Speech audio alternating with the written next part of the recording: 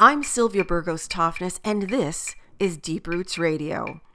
Every week, my guests help us connect the dots between what we eat and how it's grown, because every single food dollar we spend either protects or degrades the environment, produces foods with high nutrition or empty calories, and either helps pay a fair wage or keeps farm workers among the working poor. We get to make that choice every time we push a cart through the grocery store, visit the farmer's market, and eat at a restaurant. I hope you enjoy this interview.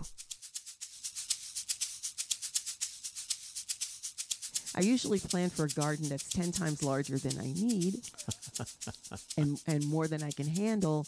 But, you know, when I take a look at those garden catalogs, I'm also wondering, where were these seeds grown? I mean, are they going to do well in northern Wisconsin? Right.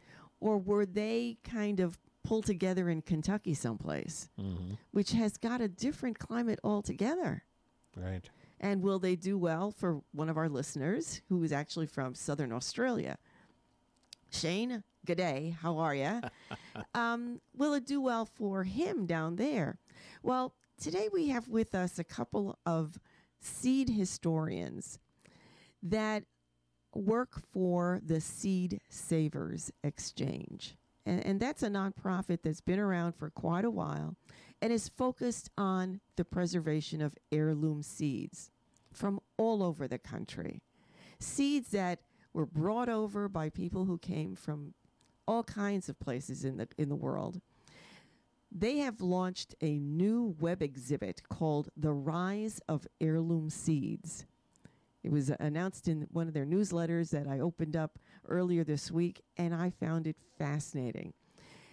Good morning. We have with us Sarah Straight, seed historian, and Kelly Loud, assistant seed historian with the Seed Savers Exchange. Good morning, ladies.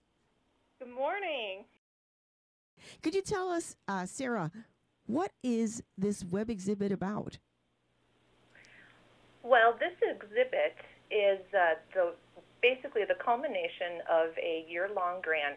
Kelly has spent the last year with us here researching several of the Seed Savers Exchange members who decided to begin their own seed company with the focus of sharing and promoting heirloom varieties to their customers and raising awareness about heirloom seeds in general.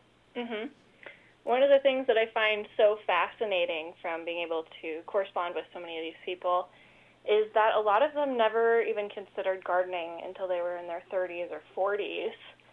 A lot of them were software developers or teachers or, in one case, a PhD in molecular biology, and through different means they found their way to getting their hands dirty in the soil and wanting to share that love of trying new varieties and especially heirloom seeds with their patrons. Well, let's take a little step back. First, Sarah, you are the senior seed historian. Why did you get involved in seed saving? What was it that prompted you? Well, I am a Midwest native. I grew up in Iowa on a dairy farm. So agriculture has always been part of my life. But it was a internship after college, actually, at the Arnold Arboretum outside of Boston that basically made me realize that plants have history, unique histories. They've come from all different places around the globe, or they might have specific histories in a region. And discovering the various trees and shrubs and plants in that Arboretum's collection was pretty eye-opening. And then I realized that, wait a second, there's this fantastic organization not far from where I grew up that is basically promoting the histories of seeds and trying to encourage new gardeners and get people excited about gardening and seed saving. Well, Kelly, before we get to your background, let me interject that Seed Savers Exchange, which is based in Decorah, Iowa, is a member organization. I think you've got 13,000 people who have ordered from Seed Savers Exchange, who've participated in this exchange. And the number of varieties that are of concern and preserved by Seed Savers Exchange numbers into, I think, 20,000. I became aware of Seed Savers Exchange, oh, jeepers, it was over 30 years ago. And went to one of the campouts that they had at that time, which was held in, I think, a Boy Scout camp. I mean, that's where we stayed, on bunks in Boy Scout camps. And Seed Savers was still in its early years. A major activity while I was at this camp out, which happens every summer, is to bring along seeds and exchange them with other people there and to learn their stories. And that really gets us to the kind of work that you've been doing over the last year. Kelly, give us a little bit of your background and exactly what you've been doing as part of the information gathering. Sure. So I come from an archaeology and museum collections background. So when I saw my position that opened up at Seed Savers Exchange, it was just a perfect fit.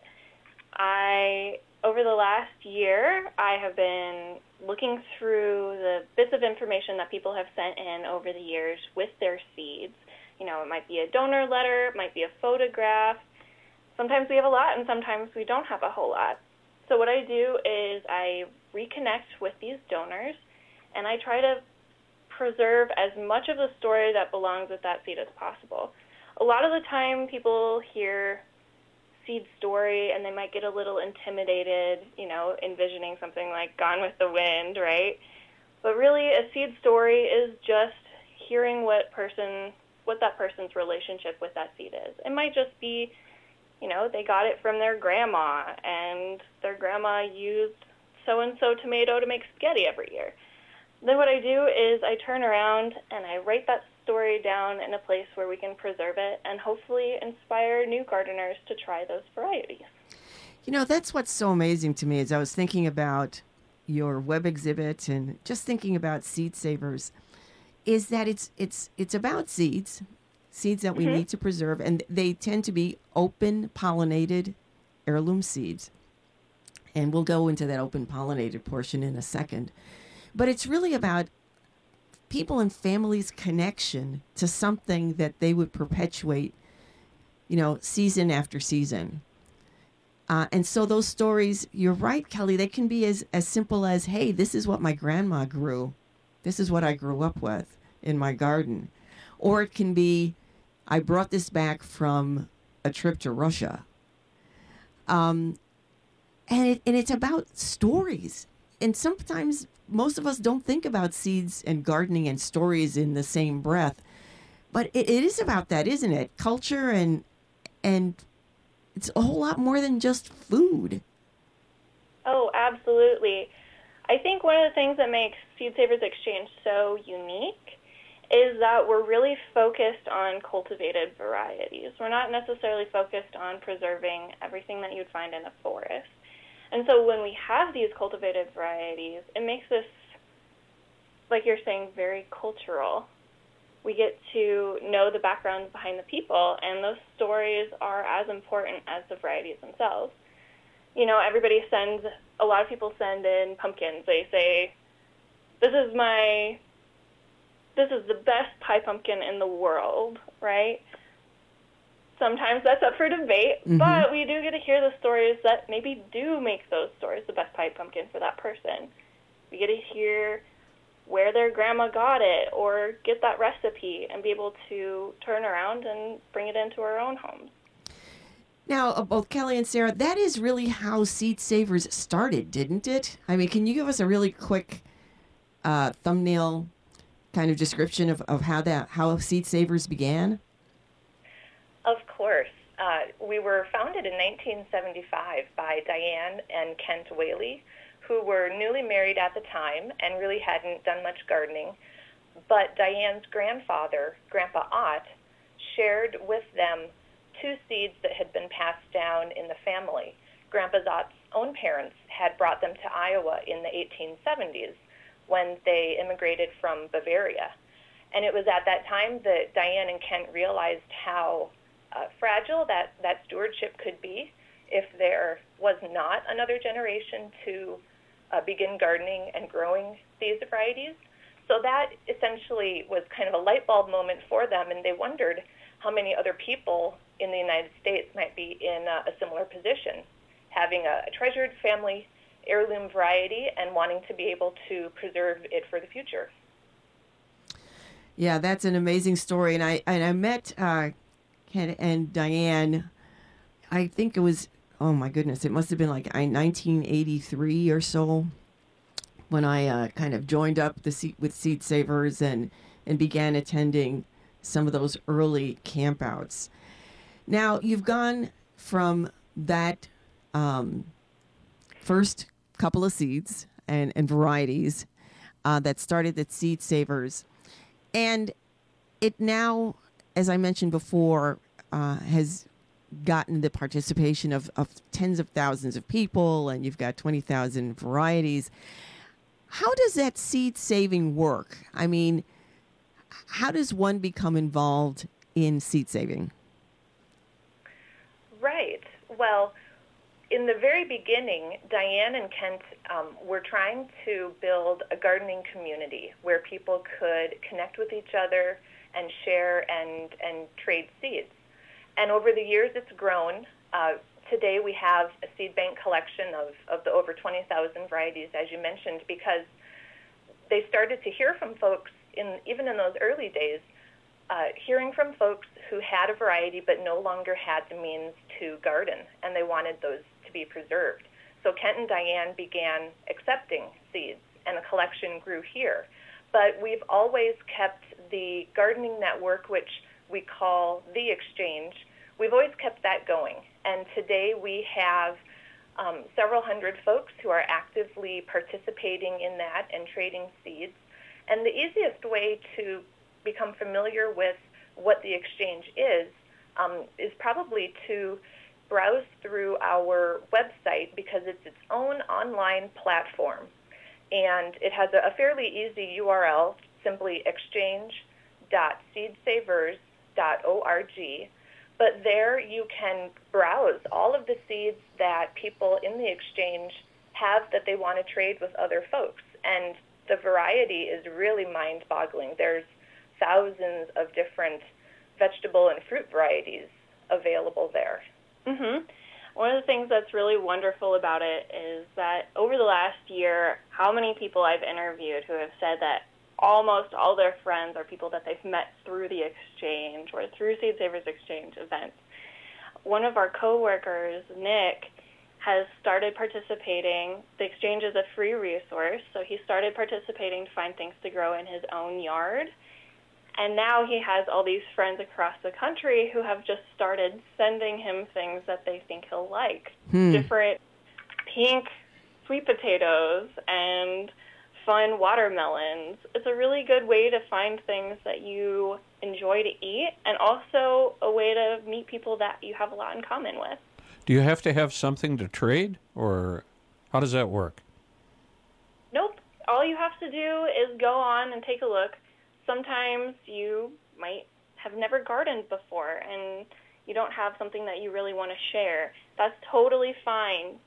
If you are looking to find XYZ bean, sunflower, watermelon, you can go on, take a look, and correspond with people who have listed those things online. A lot of them have really beautiful photographs.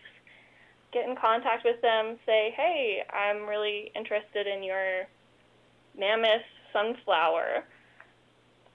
Is that possible to send? And usually they will happily share it with you. Maybe you just cover some of the shipping and go from there. It is an amazing exchange. I remember when most of it was available in hardback, the book that I would get every year listing these many, many varieties was over an inch thick. So I'm really glad that you've gone to an online resource. And one of the things that was so wonderful was that you could look for, let's say, a big beef heart tomato. And one of the things I would do was try to find a source that was in my same climate so that it would be more likely to succeed given my temperature range and, precipitation pattern.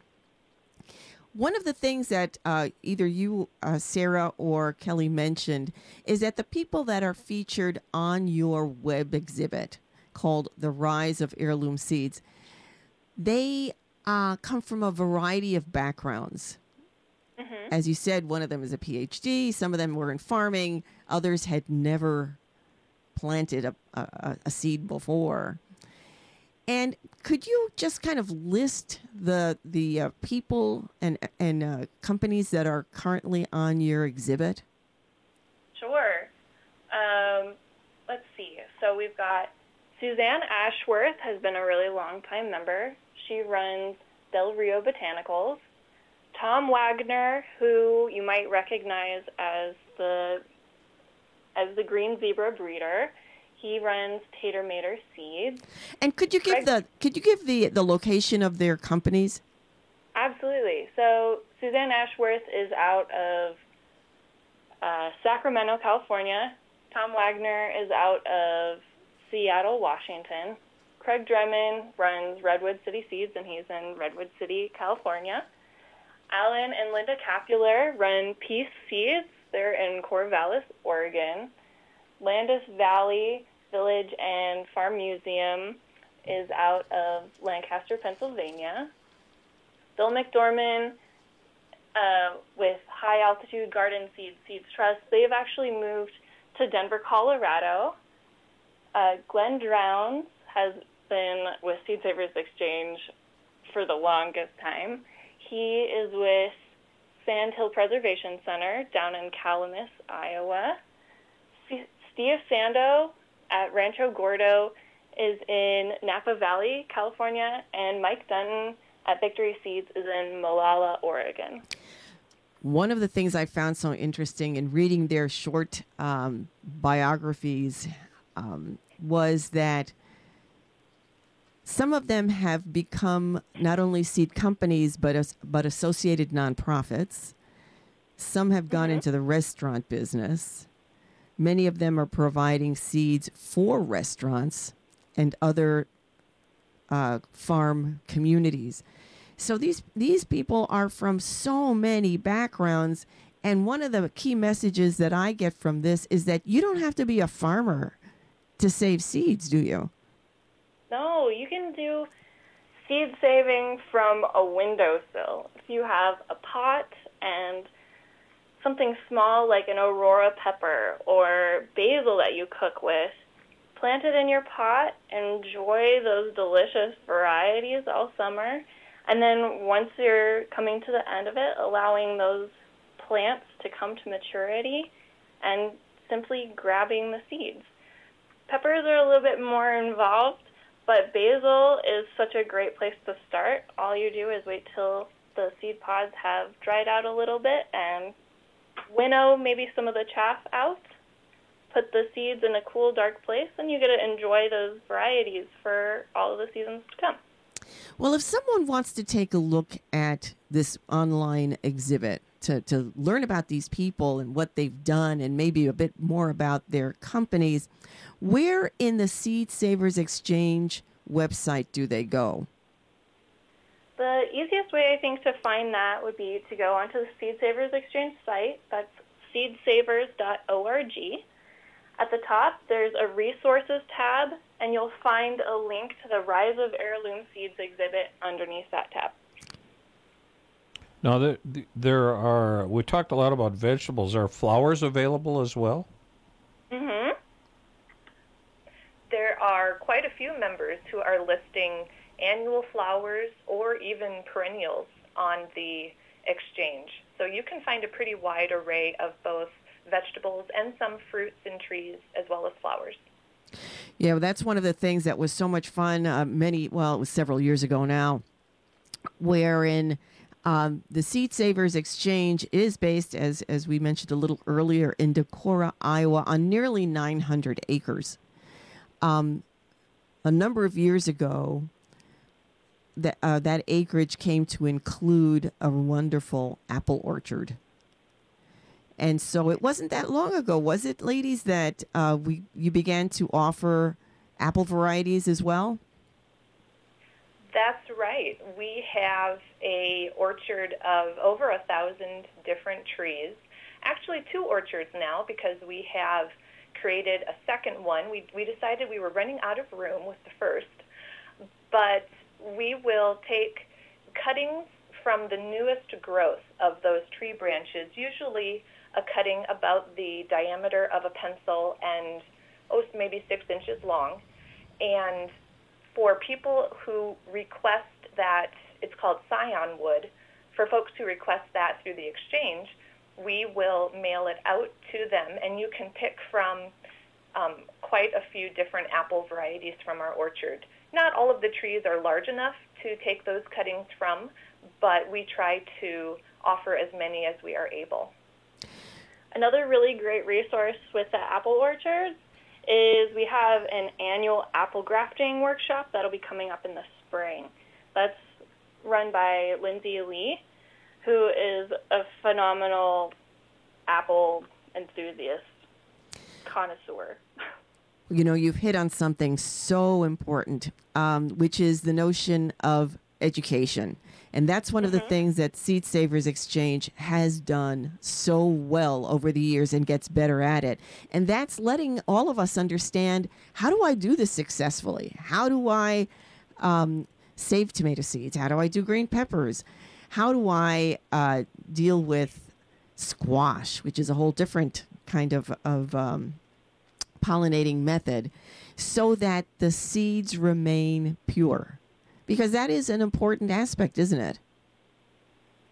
It is. If someone decides to grow more than one type of squash in their garden or more than one type of bean, there are definitely a few guidelines to follow to make sure that the genetics of those multiple varieties don't become mixed up with each other. It's something that is amazing to see, that kind of separation of varieties so that you don't get cross-pollination. If you were to go visit the Seed Savers Exchange Gardens in Decorah, Iowa. Well, on our 890 acres, we have a variety of both open meadows and wooded hillsides. We have cattle grazing in pastures scattered across the property. But we use the hilly terrain to our advantage by creating multiple gardens some distance apart from each other so that we can isolate varieties by distance. Maybe we'll have one pepper, one tomato, one squash, one bean, in one garden, and then a quarter mile away do that same lineup in another garden. But there are other ways to isolate varieties that you might be growing near each other. We utilize nylon tents, essentially. Think of it as it's a see-through tent, but it is completely zipped up, and it contains, we'll plant all of one variety within it. So one variety is contained within this tent.